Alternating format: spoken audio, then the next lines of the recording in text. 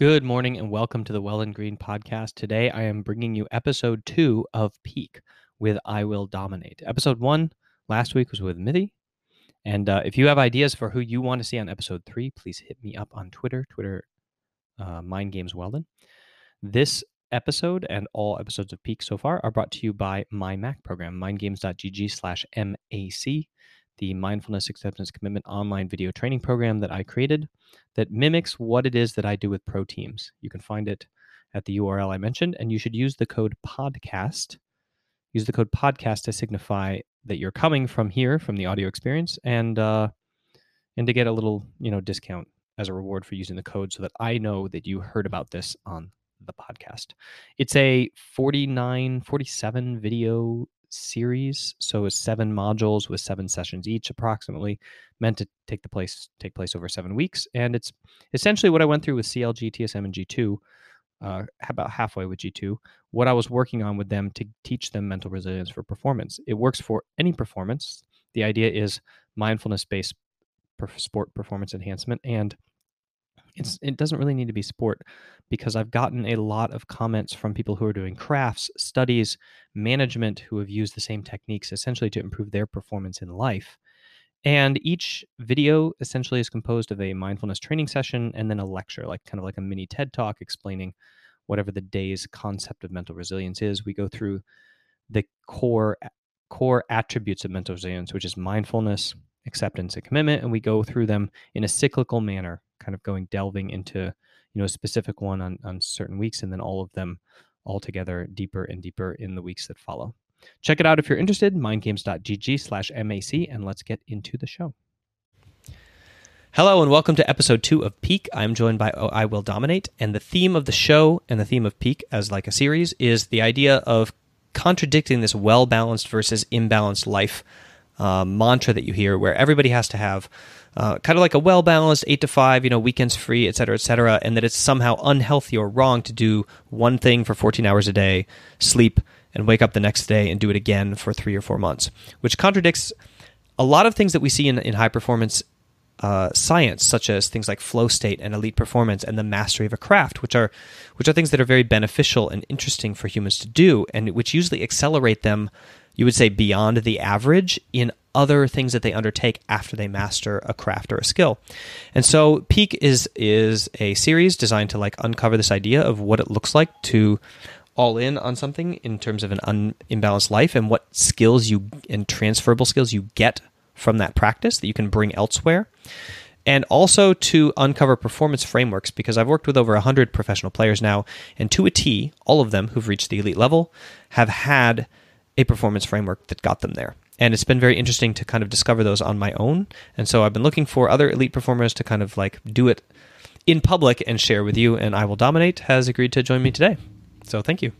Yep. And welcome. Sounds good. Yeah, I'm excited. I want to see if I actually am the first out of the 100 players that you've worked with that does not have a performance framework. Yeah, that's gonna be it. It's I don't know, man. Okay. I just logged into the game. Just smoked hella weed and just didn't play. I don't know what happened. How did I get here? I think everybody's gonna tell me after this comment to do Forgiven. Because everybody's talking about how he just goes to Greece and sits on a beach for 6 months and then logs in and he's the best AD carry in the West or whatever. Shoot, I lost my internet for a second there. Okay, I thought that was me for a sec. Nope. Probably my kids just found their iPads next door and jumped on the Wi-Fi. Dear God. Nice. All right, so let's kick it off. Usually the first question I start with is I'm trying to define where the mental shift occurred between when you were playing video games for entertainment purposes and when you realized that you were training a craft or training a sport or training in some way. So when was the moment when you were kind of just playing video games, when it shifted for you mentally, mentally your identity, where you were okay, I'm not doing this. I can tell you. I can tell you exactly when. Everybody can. I can tell you exactly when. So, when I was 15, I started playing, or when I was 14, I started playing Dota. And back then, there was a chat room. It was a chat room, but it had a bot in it, and it was a network called TDA, which is called Team Dota All Stars, and it was just random games. It was like public games that you would join, but these were actually filtered. Like before, you'd have people leaving and whatever. But in TDA, that was the first group where you'd actually get filtered out if you like left games, if you were like ridiculously toxic, whatever. They would actually kick you out. And I played that for a while, and then eventually I started playing this league called the In-House League, which was the first competitive in-house Dota league in the world, and this was in 2015, not 2015, 2005. Sorry, and it was ran by Ucross, who was actually just a dentist. He was just a dentist that also had a background in programming, and he had this amazing bot and this great system. This guy was actually a genius. He had a great bot, great system. It was the most well moderated thing that I've ever seen to this day, and it had a ranked ladder and everything. So this was the first time you could actually be you had a ranked system, and all the best 1,000 Dota players in North America were like invited to this league. And yeah, you'd queue up for a game through the bot, and it would like assort teams based on MMR. It literally was like Riot's whole matchmaking, but in a like text bot in a like channel an in IRC Warcraft. channel. Yeah. So the Warcraft client. In the Warcraft Got client. it. So it was a bot like in the client. Right. I remember these rooms. Okay. And eventually they moved to IRC. There was something called an ICS, and it was an IRC channel that had a fusion between Europeans and North Americans, because that became like there became a way that you could play on lower ping through like Arena or whatever, and you were able to actually play versus Europeans with reasonable ping. So that was like a huge deal when that came out.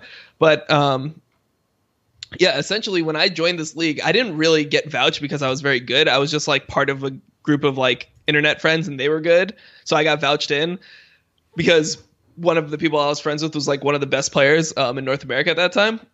And when I joined the league, I was super bad. There was like 1,038 spots in the entire league, and I was like rank 1,000. I was like one of the absolute worst players in the league, and I just been playing less time. What position were you playing, by the way? Do you remember? I played everything, but I what was your eventually favorite became hero? a carry. My favorite. I mean, I like Dota. The way it worked back then is everyone played everything. Yeah. The things that I was best at eventually was actually jungling, because jungling in Dota was more complex. Like people didn't understand pulling like that. All the things that are so standard now in Dota were like mind blowing, like groundbreaking ideas that came through. Like when it became like you could pull pulling the creeps to the jungle camps, and then like champions like Beastmaster or like Chen, you'd eat the trees, and then you'd pull like one wave from camp. So there was a skill involved with jungling, and not that many people would get down all the timings. Like it was something that took a lot of practice to really perfect. And even back then, the aggro was like a little buggy. Sometimes things would de-aggro for no reason. Like it was just not a perfect thing. So yeah, like I ended up playing jungle for like teams and stuff like that, but I could really play everything. It was actually funny because over my career, I became just like, in Dota, I was like a carry player at the beginning. Like I would be like the person sitting in the side lane, like farming, playing like Spectre or something like that, and then eventually join the team fight and try to 1v5. Like that was my role, because back then I was considered to have good mechanics. And then as I got older, I became more like a jungler. And then even as I progressed through League of Legends, at the beginning I was like a mechanical player, and I became more of a a cerebral player. Yeah, later on in my career. But when I was 15, there was a point where I started like I really just. Back then, like shit talk was brutal, like people would be like, I was like 14, 15, and my voice was still super high. Yeah. People would, so everyone was just like, oh, what are you, like some little faggot, like all this shit. Like they would just go in on you. Like, is that a girl? Like all this shit, like just the worst shit. Like you like kill yourself, you little like piece of shit. Like it was like when Xbox Live came out, and all of a sudden all the Halo players could like talk to each other. Insane. It was nuts. People, like N-words flying all over. Like yeah, it was crazy. And even though there was like some toxicity moderation, it wasn't like, it wasn't anything like Riot's toxicity moderation, which is like pretty strict by the standards that were set a long time ago in online gaming. So I just wanted to be like really good to just beat all these players. And I remember just like starting grinding, and I wanted to be rank 1 so fucking bad in this league on this just bot. Like it wasn't even. You didn't get anything if you were rank 1. So it wasn't like there was what is the first thing that you modified? Like when you hit that moment and you were like, okay, I want to get rank 1. I assume that you stopped giving in to certain like practices or tendencies or habits or whatever that you had, and you started doing like something else. So you started like, you stopped like giving into a certain emotion and you started doing something else. Like what was the shift in behavior that your shift in identity actually triggered, like that kicked off the climb? For me, I think the main thing was just being like super, super like self-critical of like everything, and just being like really analytical about what champions actually could do, like try to figure out like different combos, like try to understand the metagame, like literally everything that I could think of, I would try to improve on. I'm like, okay, this person's better than me in mechanics. Like, how do I become mechanically better? What do I do? Like, how does he combo? Like, how does he line up his spells? Like, how does he angle his skill shots? When does he throw them? Things like that. Things that are pretty obvious in League now. Like in Dota, that was the first game like that. So people have to figure all that stuff out. What I see is like this shift where like you essentially are saying like you allow yourself to criticize your own skill set and don't assume that you are like good at something. Yeah, no, I knew I was really bad, but I just like back then, I mean, it was just on the rank ladder. I just knew statistically I was really bad. But yeah, to get better, I like there was so many different avenues to get better that I just tried to get better at like literally everything. Right, yeah. So I would. So you had a ladder, like you had a ladder to like basically say like that you were trash. You didn't have to like mentally go there. Okay. Yeah, but it was okay for me because I knew that I'd played less time than the other people, so I didn't feel like super bad about it. I wasn't like, damn, I'm like just like stupid or something. I'm like, yeah, well, all these people have played so much more than me. I've been playing like 3 or 4 months. Of course, I'm not going to be. You were like, as I'm good relatively good compared to the time investment. Yeah, for the I felt like that's exactly you could how hold it was. that I felt cockiness there as your ambition. Yeah, and also just, I don't know, like growing up, I mean, I think I had good parenting. I had like decently high self-esteem, so I was like, oh, you can be like good at anything you put your mind to type thing. Okay. Like I actually believed that, right? So I was like, okay, I'm gonna put my mind to this, and I actually want to be super good. So I mean, I would like pretend I was sick, take days off school, like do anything to just play as many games as possible. And yeah, I mean, when I did hit rank 1, I had the most games played out of everyone in the league too. So like I was just and I was going to school, like I was a high school kid, so. I was really. And you actually went to college, so you must not have failed out of high school or anything. I mean, I didn't have like terrible grades. Like I had like a B average in high school, but I was good at music, so I was able to get into like a pretty good college just based off like musical talent rather than clarinet and saxophone. Okay, so awesome. I played classical clarinet and I played saxophone for jazz bands and things like that. And I guess something that was useful was like in like jazz bands, there are pieces that do incorporate clarinet, but a clarinet isn't like a standard instrument within a jazz band. Absolutely. So sometimes like there's there's a bunch of pieces where there would be a clarinet solo, but they would have to just have somebody play it on soprano sax or something that wasn't quite right. So I think that was one of my advantages, since I did play 2 instruments. I could like fall back to the clarinet. I could do like a clarinet solo, which I guess jazz teachers really liked abusing. So you could like earn a chair in a jazz band that like with that asset, basically. They'd say like, okay, well, we want the guy at least who can pull out the clarinet for this whole. Awesome. Yeah. So it was good. So that's pretty much how I got into college. Like I didn't have the grade requirement to get into University of Miami at the time was 3.5. I had like a 2.9. So I did not have a very high GPA. I had like B- average those things or are whatever. Suggestions anyway. I mean, I didn't meet my university one either. But I had pretty good SAT score and just played music. So yeah. All right. So that was the moment. The next question I ask usually refers to trying to understand your support structure. And this is going to be a little different for you because you're not a pro right now. So I'm curious both, what is your support structure now as an entertainment business performer? So you're a performer, right? But you're a performer in terms of entertainment and business. And you have to have high performance in business to succeed in business. That's true. But it's not a zero-sum game like competing where like there's a winner and a loser, period. Yeah. Like everybody in business can make money. There's kind of enough of it to go around at some point. And then I want to talk about what it looked like when you were competing. Maybe we can do that first. But let me explain, first of all, the kind of 3 pillars I'm going to look for. And this isn't based on any science or anything. It's based more on my experience of other people and understanding elite performance. But basically, I'm looking for 3 things. Number 1, describe to me your relationship with your peer group. So as a like journey partners, the people who are like in it with you. And these are the people that you have very short-term relationships with, because when you go to another team, or you go to somebody else, or you go to like a different group or whatever, you kind of like leave them behind and you join new ones. So how did you see and how motivating and supportive and how did you relate with your journey partners as you were going along? And then the second one is your cheerleaders. So these are people who like you regardless of whether you win or lose, right? They like shoot, is it Christian or Christian? Or like what? Christian. Christian. Okay, I did say your name right. Okay, sorry. Yeah. I always try to check that before the sessions. But anyway, the people who like Christian, like, and have nothing to do with anything else, right? And whether you win or you lose, like, they're gonna like you. Period. So they're like your cheerleaders, and usually that's family members. It can be other people too. Yeah. And then mentors. So these are people who they don't necessarily have to walk the same path as you, but like they help you walk your path by giving you perspective in the long term. So try to look back to when you were competing and identify for me if you had any of those pillars or if you didn't have them and how much part they played. Like, you can give me percentages, you can give me ratios, you can say like they didn't matter at all, but then I'm going to ask you to describe like your, like how it is you would interact with, like, for example, your cheerleaders at home or not. So then I could try to determine too if that was the case. So when I started competing, or when I started like before I was like a official pro or whatever, I did the whole online thing. So it was like about 6 months where I competed in all these online tournaments, and that's kind of how I like gained notoriety and put myself in a position to be picked up by like a top 3 team. This is in League of Legends, right? Not Dota? Yeah. This is in League of Legends.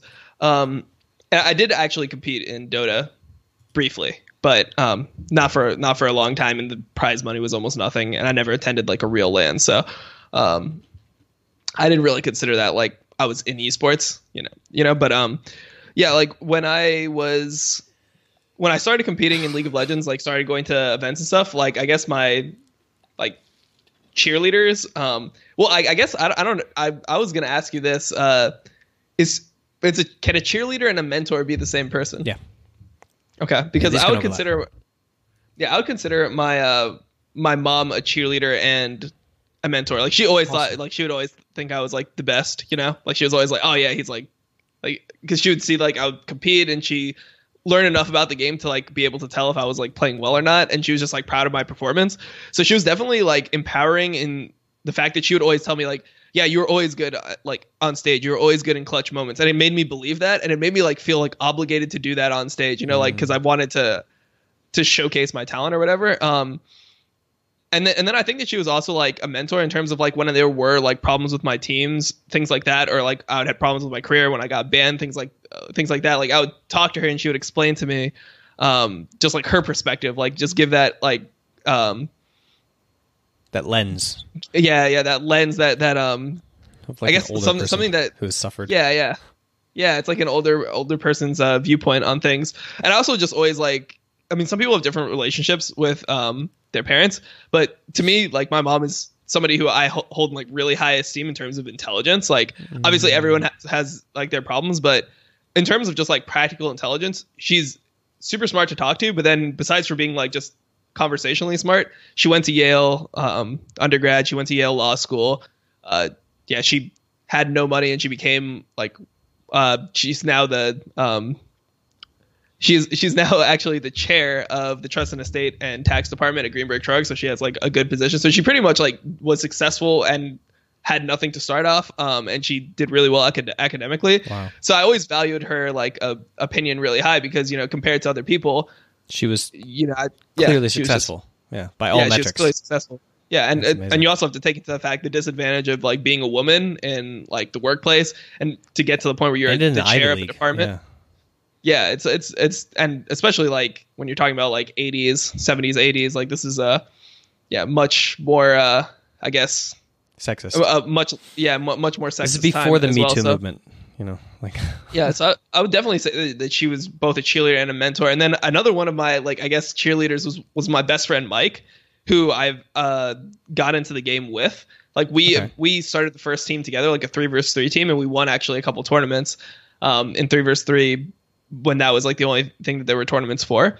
And he always told me like out of all the players he played with, he thought I was the best player in the world. That's what he actually believed, based off like what we had seen.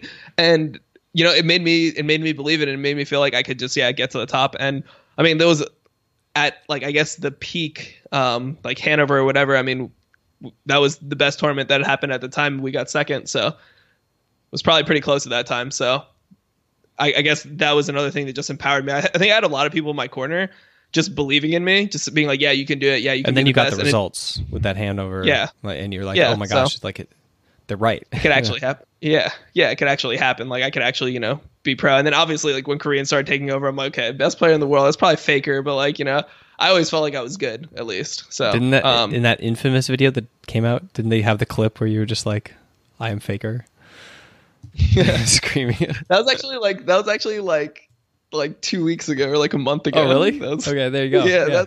That was a recent clip. So it's still there. You're still aiming for it. No, I mean I was just playing it up for the stream, but it was a pretty sick pillar. I will say that I was pretty hyped off that pillar. So yeah, I mean I'm easily excitable, obviously, but so that would be like cheerleader and mentor. What's the third pillar? Peer, like your peer group or your journey partners. So in educational research, like teammates.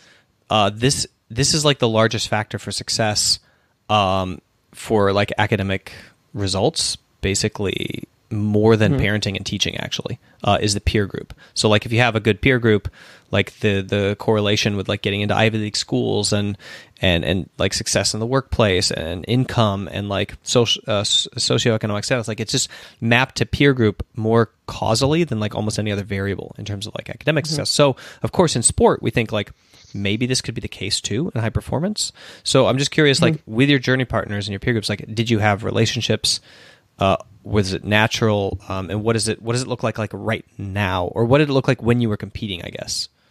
Also, when I was competing, I think I got very lucky in the respect that like all my teammates always like trusted me a lot and had like confidence in me. So I never had to feel like, I know some players certainly like they like, I know for example Keith, he went through times where he felt like his teammates didn't feel that he was good, and that made him think less of himself. But I think that my teammates were all like pretty empowering, or they like, they would hype me up and they thought I was good. So that would help me get through that. Like I never had to deal with any like, oh, do my teammates actually believe in me? Do they trust me? Things like that. That never was an issue. It was mainly just, like, could we make it work as a team? So I think that I was pretty lucky in that respect. Like I didn't play with anyone who was like a huge asshole or like super egotistical or was, like, just talk down to me or anything like that. So in my career at least I was lucky in that respect. So it's kind of like it wasn't necessarily like developmental, but at least it wasn't damaging in a way.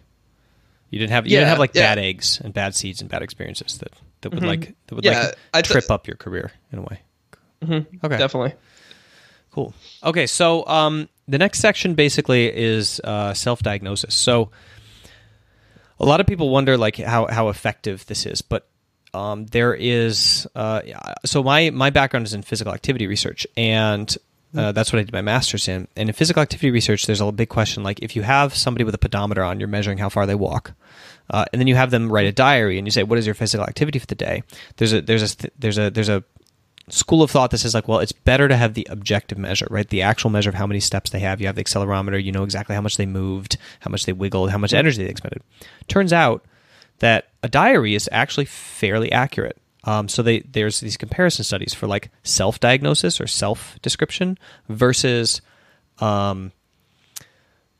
like objective measures. And the question is always like, what, like how close are these things in terms to like true accuracy? And it turns out that there's a lot of self-diagnosed like things out there in terms of measurements that are very useful and very predictable. In my experience, pros, so pro players who have gotten to the top and who are elite performers, are quite good at saying what their strengths and weaknesses are.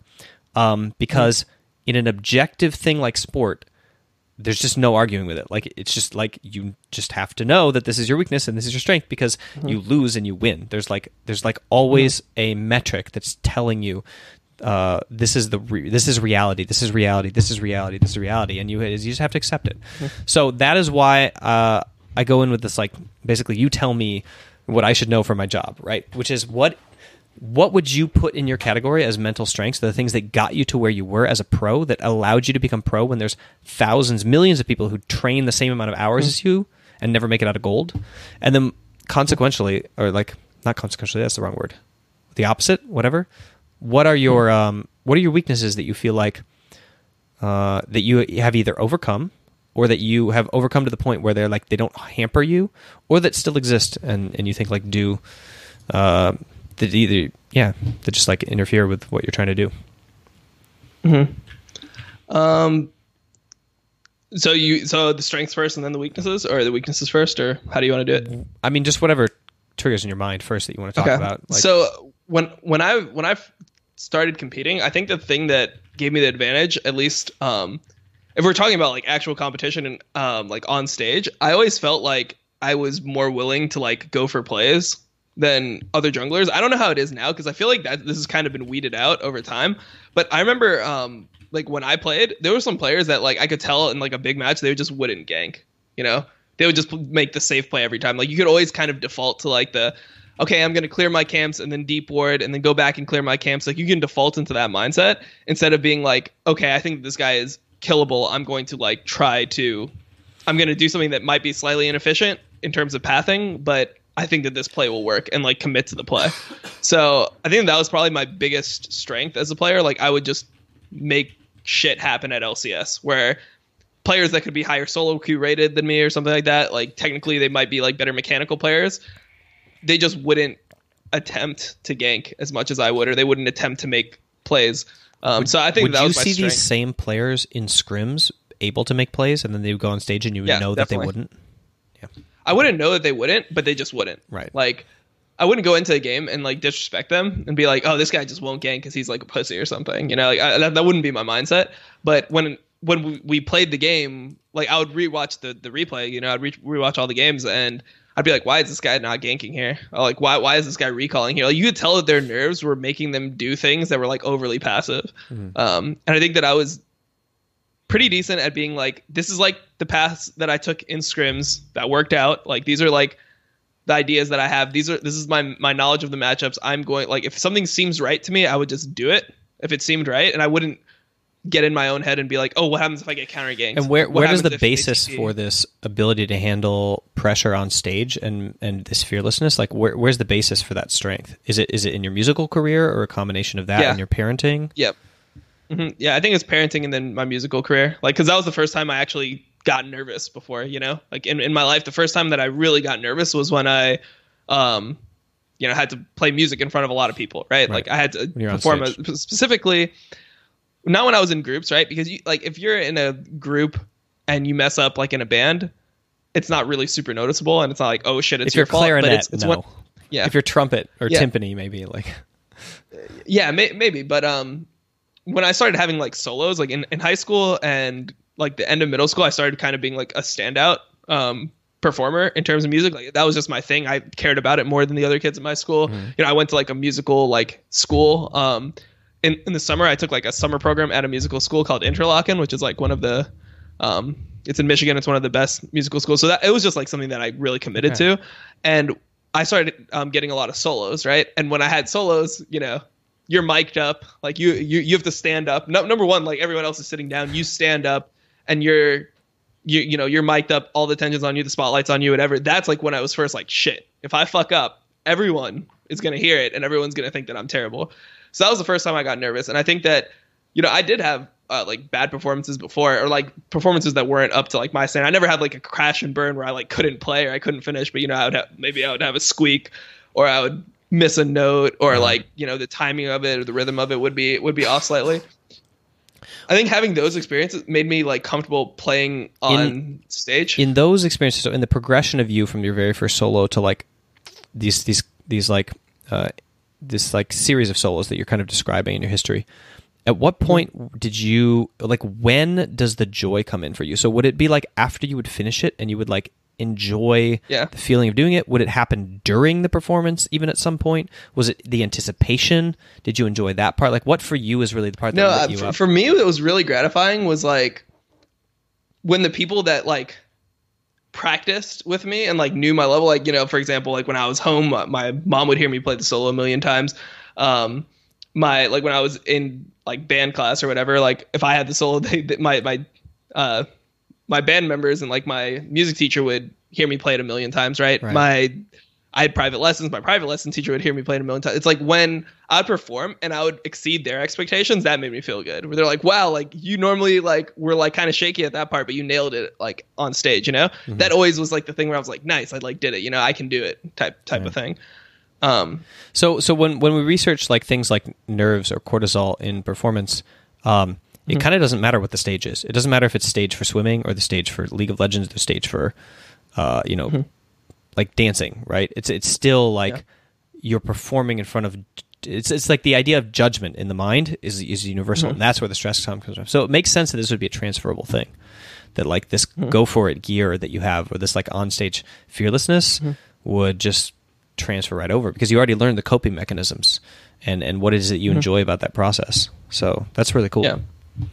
Yeah. So, and I guess for the negatives, like I there was certain champions that I never felt completely comfortable on, that I would like I'd always find ways like to work around it so it wouldn't be a liability for my team. But like one champion that I remember like was just hit and miss, and I never liked playing something that I thought was hit and miss. You know, if something was like hit or miss for me, I would not want to play it on stage.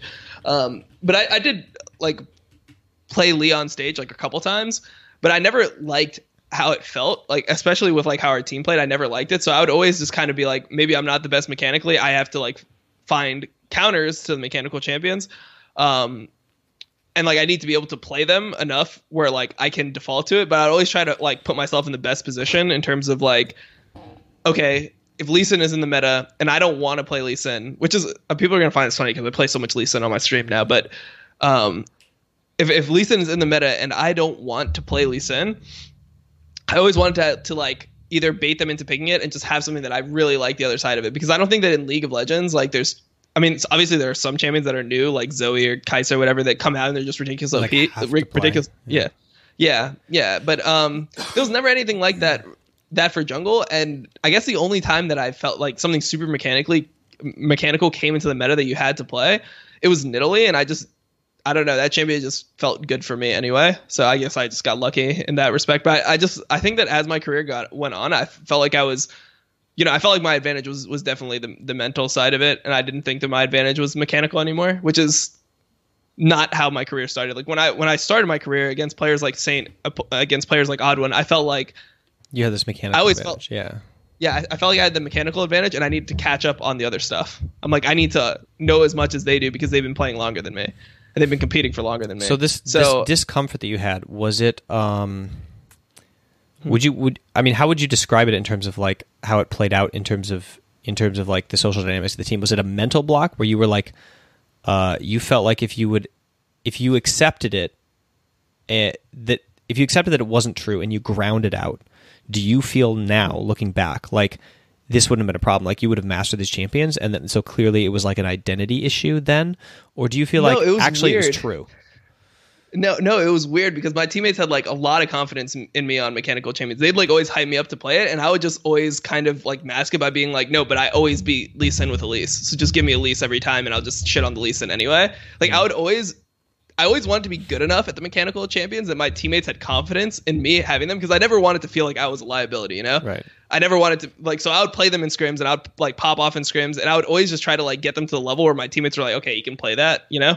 Like if we need them to play it, we can play it. But I always would also like subconsciously, or not subconsciously, but to myself, I would try to, consciously, I would try to put myself in a position where I didn't have to do something I was uncomfortable with. So even if my teammates thought I was comfortable, I would just be like, yeah, I would just kind of like give reasoning as to why something else is better. And I didn't think the reasoning was untrue, but I kind of like downplayed my uncomfortability. And just to be clear on my end, this isn't discomfort like you. Was it discomfort like you didn't want to put the team on your back with a playmaker that was high risk, high reward? Because you did that. You did that in other cases. You liked putting the team on your back, or with playmaking. Yeah, okay, sure. Yeah. It was mainly just like I didn't want to like fuck up.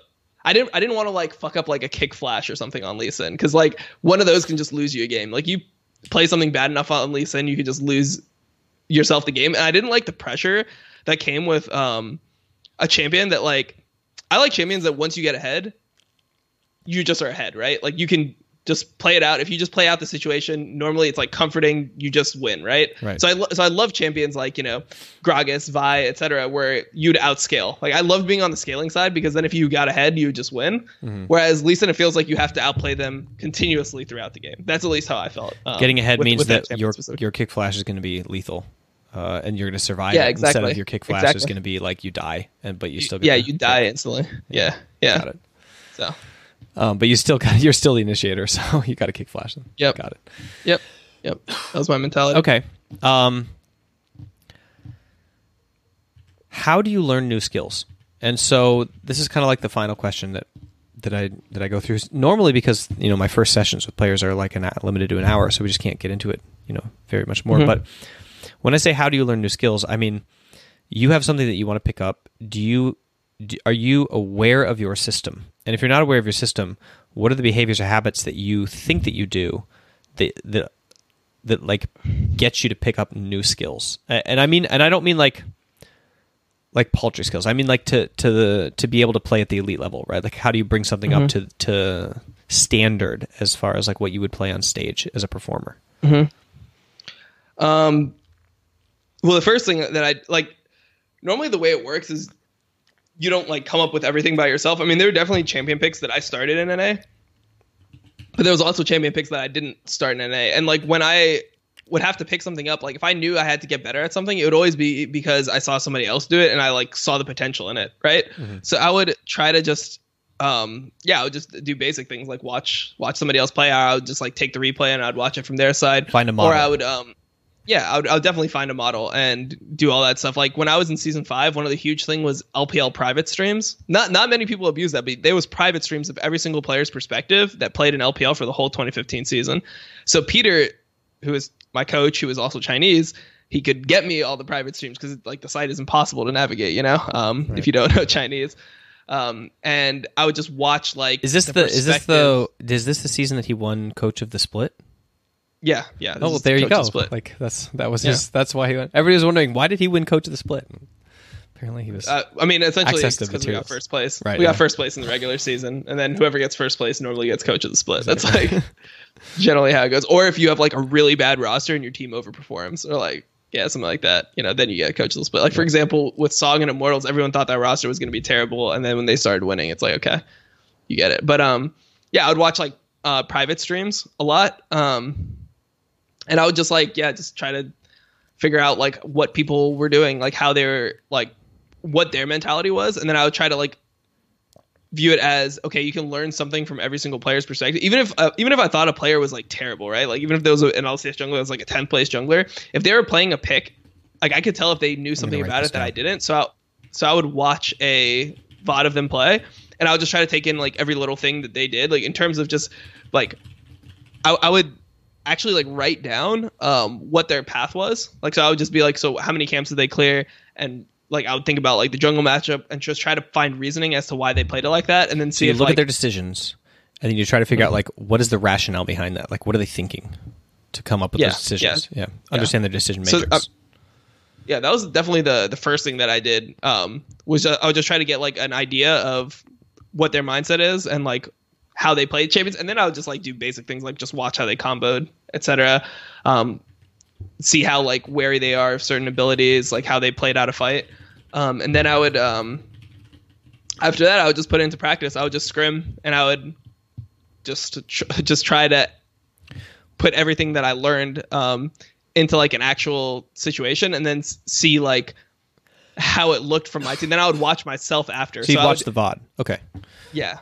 And then I'll just compare what I like, how I saw because then it's way easier to be objective if you're watching yourself and then you watch like somebody else just played it as well. Like you can kind of just see like. And you didn't have a double screen with like the model there and your own VOD. You had it in your mind. You had their model. Yeah. And then you compared it. Well, I actually only had one monitor. I would just have it on different tabs. Like because we had access to all of our own replays. Mm-hmm. So I would just watch mine, and then I'd watch theirs, and then I'd watch mine. Like I think I did a lot more replay review than the average player, because I remember even as far back as season 1, when like there weren't even actual replays, like there was just like VODs of tournaments. Like before I was actually like on Dignitas, before I was like a real pro. I mean, I was like I had a pro contract, and I was on like the 6th best team in NA, but I wasn't a pro because at the time only the top 3 teams went to every single event, right? So. Back then, I was already watching replays. I was watching replays of whoever was in the finals of the tournament. So if it was Odwin versus St. Vicious, I would watch their replays, and I would see what they did, how they path, like what like skills they maxed, just like basic things like that, which a lot of people just didn't do for some reason. I don't know why. Yeah, it's not. I wouldn't say that it's common, but I mean it's common for high performers, but I wouldn't say that it was common in League of Legends at all. You're right. Mm-hmm. So one other question I had about your mirror, which is like when you're watching your own VOD, but before you get to the VOD part, when you actually go into the game, did you ever have a problem remembering what it is that you want to train? Or was it your saturation in the study of the model of this other person's play, like had so many elements of the game in your mind that when you would go into your own game, you would like remember all of the stuff that you were like trying to do and to like work on? Or like, did you have a system for like remembering what it is you wanted to improve on in this particular game so that you wouldn't forget it and get to the end of the game and be like, oh shoot, I was going to practice this thing? The only thing that I would really like take note of, where I'd be like, okay, this is like what I want to just know, is like the path like that they took, like what camps they cleared in what order. That was the only thing where I was like, okay, this is definite. And then I kind of viewed it as like everything after that is going to be changing based off team compositions, things like that. So and the rest of it was could just like change. automatic, basically. Yeah, I would just kind of just try to pick up things. I would just try to watch intensely and focus and just try to pick up on whatever I could. I wouldn't be like, oh, I need to get better at this, I need to get better at that. It was just like, okay, what are they thinking? What are they doing? Like, why are they doing it? And then just trying to just see, like, if they go for a play, how they set it up. Like, I could try to tell off the mini map. Is he like doing this because of wave pressure? Like, how early is he deciding that he's going to make this play? Like, those types of things. I would just try to and I would just try to like put myself in their shoes and like pause. I would pause it and then I would look at the map and I'd be like, okay, if I was here and I had this information, like what would I actually do? And I would try to think what I would actually do before I would actually watch the result. So like if I knew there was like a situation where it's like, okay, camps are down, I'd press spacebar and I would look at the map and I'd be like, so what would I do? Like, and I would think like, okay, I would pink ward the pixel brush and then I'd walk in, get a deep ward on Raptors, and then I would look top, see if there's a potential dive. If not, I would back off, recall, and then go bot side again. Like I would try to ask myself what I would do and then see how they like played out the situation as well. So this is during their replay watching, their replays. Mm-hmm. Yeah, during their replay watching. So this is a question I get a lot actually in the Q&A show, is like, how do you remember what to do in game? And basically this is the answer. What you're talking about is like you build a really robust mental imagery of like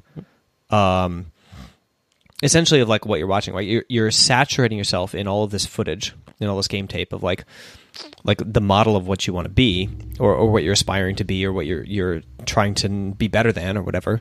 And then it's like it's inescapable in the game that your brain is dwelling on this. And also, forecasting is a really, really powerful tool for essentially like correcting like misconceptions. So what you're describing now makes so much sense, because it's like you're forecasting the imagery and then you're like seeing if you got it right or not. So this is something that is now like spreading around in other sciences. Like for example, not in surgery, in cancer diagnosis, they're trying to figure out how it is to train experts in cancer diagnosis off of X-rays. And what they found is like it's much better to have a bunch of test X-rays of like cases, and then have the doctor. Because like the normal way is like, okay, you diagnose something and then you wait 2 weeks and then like a biopsy comes and then the person cancels their appointment and then you find out like 6 weeks later if you were right or wrong. So the feedback loop is really, really, really big. It's too big for the brain. But your feedback loop is you stop and you predict it, and then you get the feedback, see if you were right or wrong, if you guessed it right or wrong, like right there. So the feedback is really, really close. And so that's what they're doing now, is they're trying to bring forecast and then feedback like as close as they can to each other. So you were like essentially doing that, which then that like locks something very powerful in the brain. And then when you go into your own game, like it's there, you've learned it, but like really learned it, not just kind of like just watched it blank slate without any sort of like work beforehand to like get it into your head. So that's cool. Something else you mentioned was you would focus really hard. What is your experience with flow state and focus? Do you know what flow state means, or should I describe it or use a different word? I think I know what it means, but I'd want to hear what your like the exact definition that you're using it. So like it's like being in the zone or in flow state, which means it's an intense moment of like full concentration where you feel either that you like only see one thing, or that you see and experience everything, but you have perfect clarity over that. And usually it's accompanied with time dilation. So like things slow down, or like 6 hours goes by in the blink of an eye and you don't even realize it. And then also with very good foreknowledge. Like for example, you can see the Nidalee spear coming and you can see yourself moving in slow motion, just like like walking so easily around it that it's like it's kind of like you're at your full potential. And it comes with 100% confidence, but also complete lack of judgment. Like your brain shuts off in terms of like right and wrong. You're just in it. You're just in the moment. Well, I definitely think that I was like I guess that comes down to like being clutch or whatever. I think that was always I was always good at focusing and not letting the other stuff and like blocking things out. But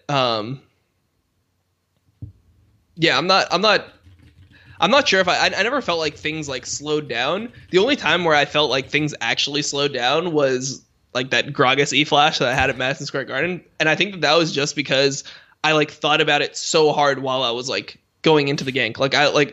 I was thinking, like, as I came around the corner, I already was like, okay, he's gonna flash. I'm gonna try to predict the flash. Like I'd already prepared myself for it so far in advance that it felt like, since I was waiting for that moment, I'm like, okay, I'm gonna E at him, and if he flashes, I'm like, I already have my mouse moved, and it's like, if he flashes, I'm flashing. If he flashes, I'm flashing. That was just my mentality, and then that felt like slow, but nothing like that ever like when I stole Barons or things like that, it never felt slow. It was just like, all right, just go for it, type of thing. Like I would just tell myself, all I would do is I would just try to tell myself, like I would give myself positive like thoughts before it. Like I would go into mentality with the mentality of like, I'm gonna like get this fucking Baron. Like I would just tell myself I was gonna get it because it made me feel like I was gonna get it, and then I would just get it a higher percentage of the time than when I was like kind of like, oh, I hope I don't miss it type thing.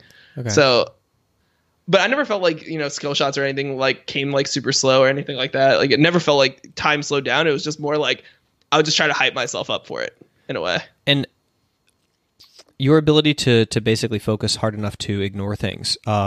Basically, it's what we know about concentration is that it's impossible to ignore things. You can't choose to ignore something, but you can choose to focus hard enough on one thing that you don't have any attention left over for something else, which means you're ignoring it, right? So that's what ignoring is like you're so good at focusing that you can like not see other stuff.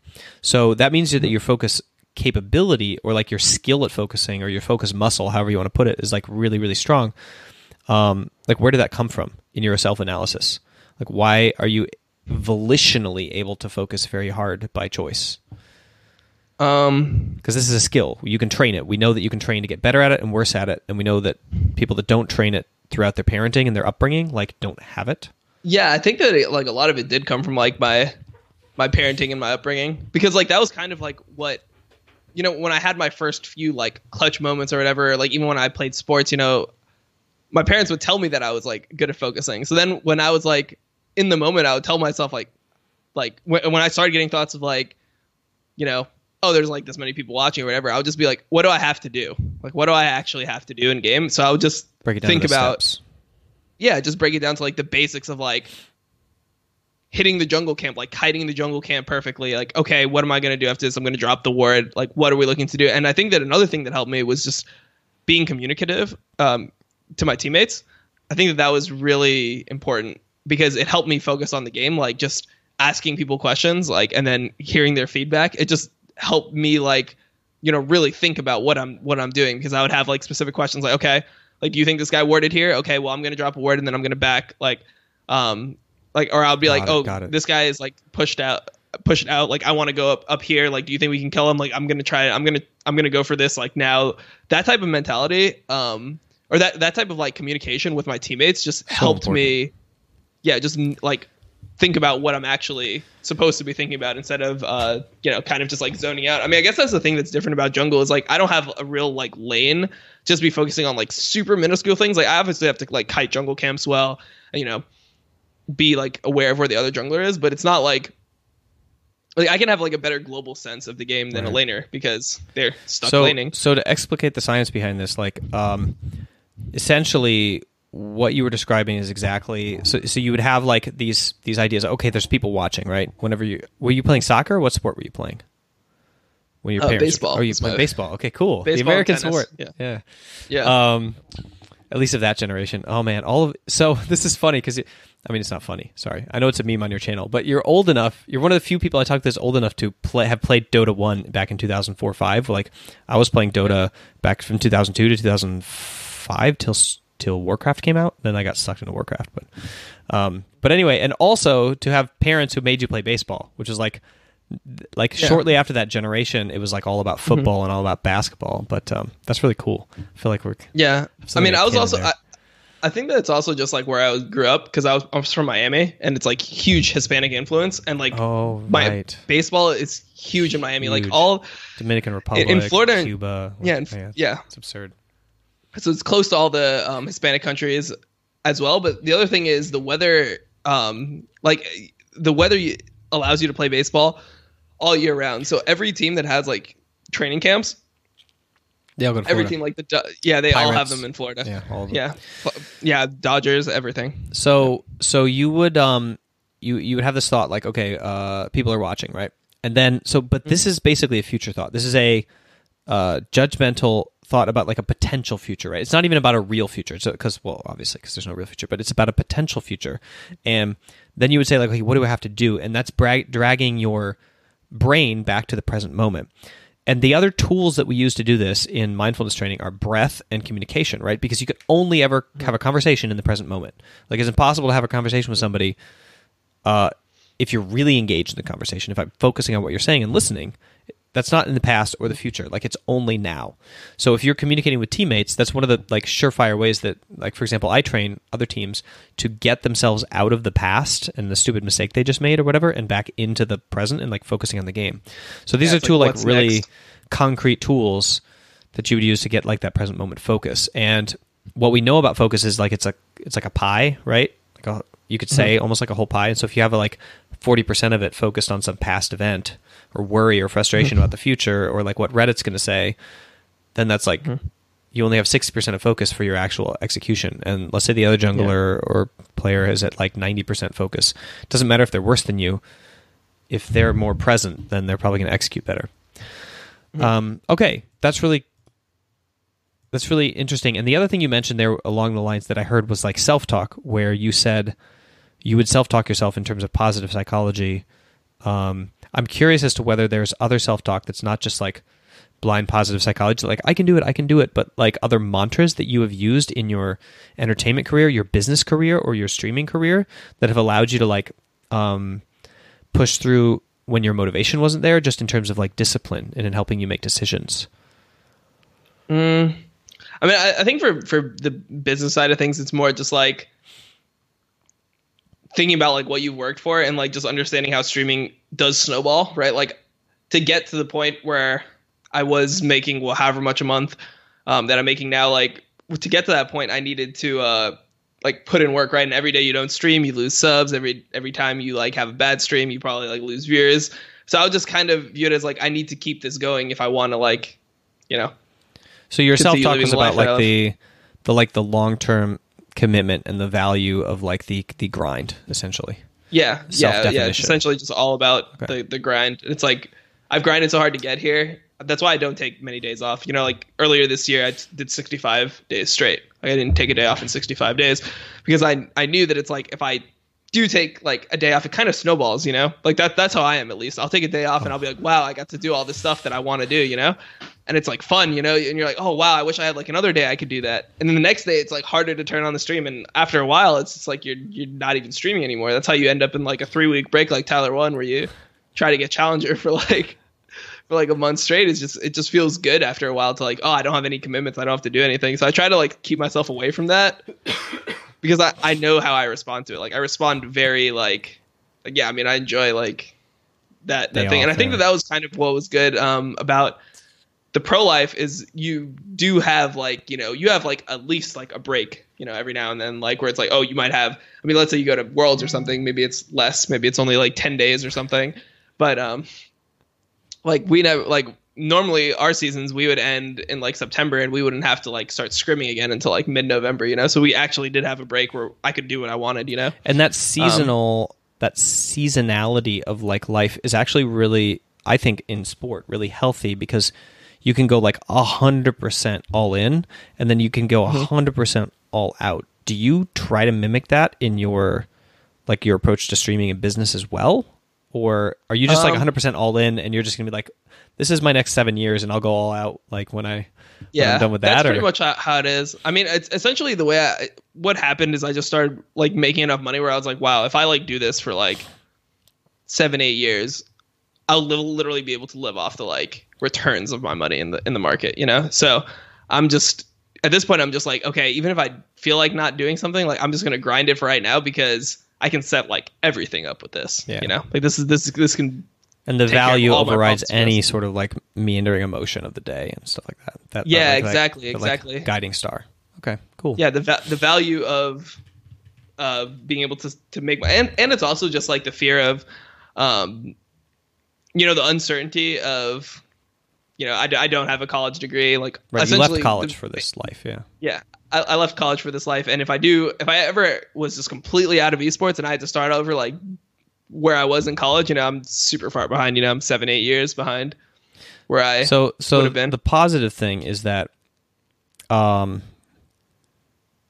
not really sure that this is backed up by research, but it's certainly backed up by anecdotal experience, both with myself and other like high performance trainers in sport, that elite performers often so they miss out on a lot of different experiences of their peer group, right? If you look at the people who are just like kind of in standard lives versus people who veer off into like elite performance lives, it's very different paths. And the interesting thing is that oftentimes when the person like leaves sport or like through injury or through like retirement or whatever and goes back and like goes into the standard life, like they feel like they're behind, right? Because they've lost all these experiences. But actually socially and emotionally, and in terms of like the skills that dictate success in a lot of things like business and relationships, they're often very, very far ahead of their peers. And the reason is because elite performance and like, you know, intense business, like for example, what you're doing on Twitch, where it's pure entertainment, 8 hours a day, is a rugged environment. It's a rugged environment that tests you on a daily basis. So if you think about how many times an average like person who stayed in college, for example, would be told they are insufficient. They're an insufficient human at this moment for the task at hand. It's like maybe a couple times a year, a couple times a month, like maybe once a semester, you know? But like in League of Legends or in sport, you can be told 6 times a day. Or like even within those games, within those scrims, you can be told every 5 minutes that like you are insufficient. You are not up to this task. And it's like you're faced with this reality of who you are over and over and over again. And you have 2 choices. You break or you accept it. And that acceptance comes with like a very powerful kind of developmental freedom. And so what we see is the like, insane development that happens with elite performers that like puts you so far ahead of the average population that you catch up very swiftly when you rejoin, and then you overtake them like rapidly. So I would say, I mean, you should be afraid of it, right? Because it's a driver. It sounds like it's motivating you, and it's very powerful. But I would say like you shouldn't fear it too much because your skill set in terms of transferable skills is up to the task of whatever it is that you would tackle after this, for sure. Yep. I probably could have DM'd that to you instead of like saying it on stream. But anyway, I wanted to tell everybody in the audience as well so that they understand what's going on here. But, for all the elite performers in the exactly in the audience, they can apply it to themselves.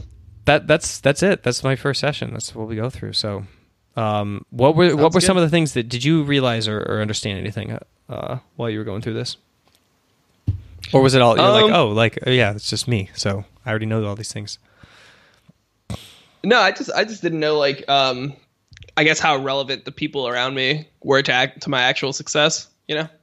Like I think that's actually a big thing that people overlook is just the environment that they're in and things like that. Like I don't think that I would have been a good player like at LCS if you know, I didn't have if I like actually felt like shit about myself, you know? And I think the fact that I was like with people that always had confidence, like Steve always had confidence from the owner, like Mark, for example, Mark Z.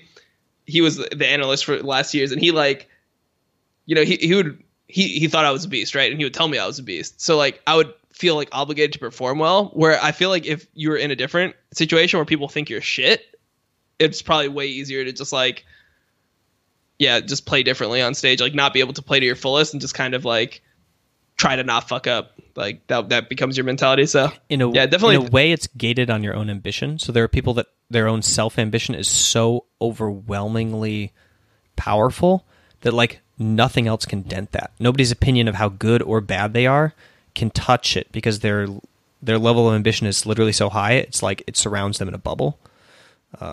Which actually I don't think I was like that. Means that they aren't also motivated by people who are up talking them as well, right? Like that's impervious to them because like it's so self-centered. So that's the case. But otherwise, like it's very, very, very important. I think in this is actually, I think, a new. I don't want to say a new field of research, but I was reading some new articles on it that make me think that like maybe support network research is like booming again, because I was looking at what's it called?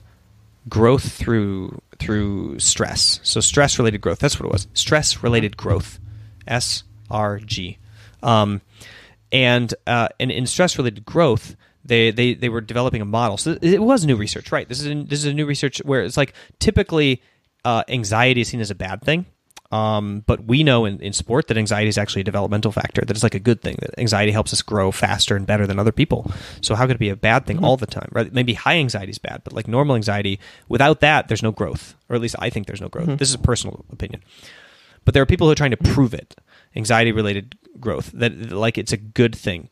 And in the model, what they found when they were testing the model was that the support network was so important that it ended up being the most and the only causal factor to determine whether or not people achieved growth through anxiety, through a stressful moment, or did not achieve growth.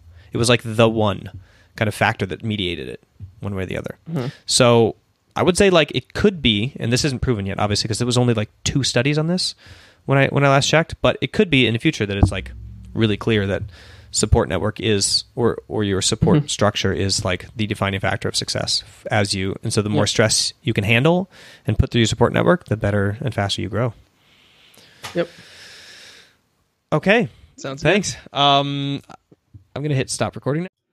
All right, that's the show for you. I hope that you guys enjoyed it. Please let me know about this new format. It's obviously 5 times longer than the first episode, but I needed to change the interviewing style because I'm not very good at interviewing.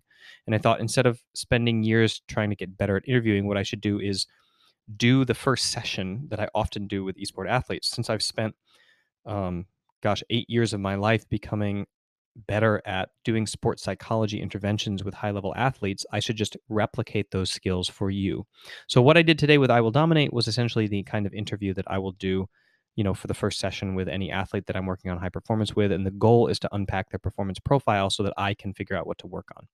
So if you're interested in the format, if you have recommendations to change it, or if you're interested in then what I would do now, so how I would interpret this session with IWillDominate and what kind of activities I would build off it, those are all kind of things that I've thought about, building on top of this. Otherwise, I'll be going on to the third interview. So if you have anybody you want to recommend, hit me up on Twitter, MindGamesWeldon. And as always, check out the sponsor of the show, which is me, mindgames.gg/MAC. Everything that you do there supports this brand, supports me, supports the show, and everything that we're doing at Mind Games. Thank you for your attention, and I'll see you tomorrow.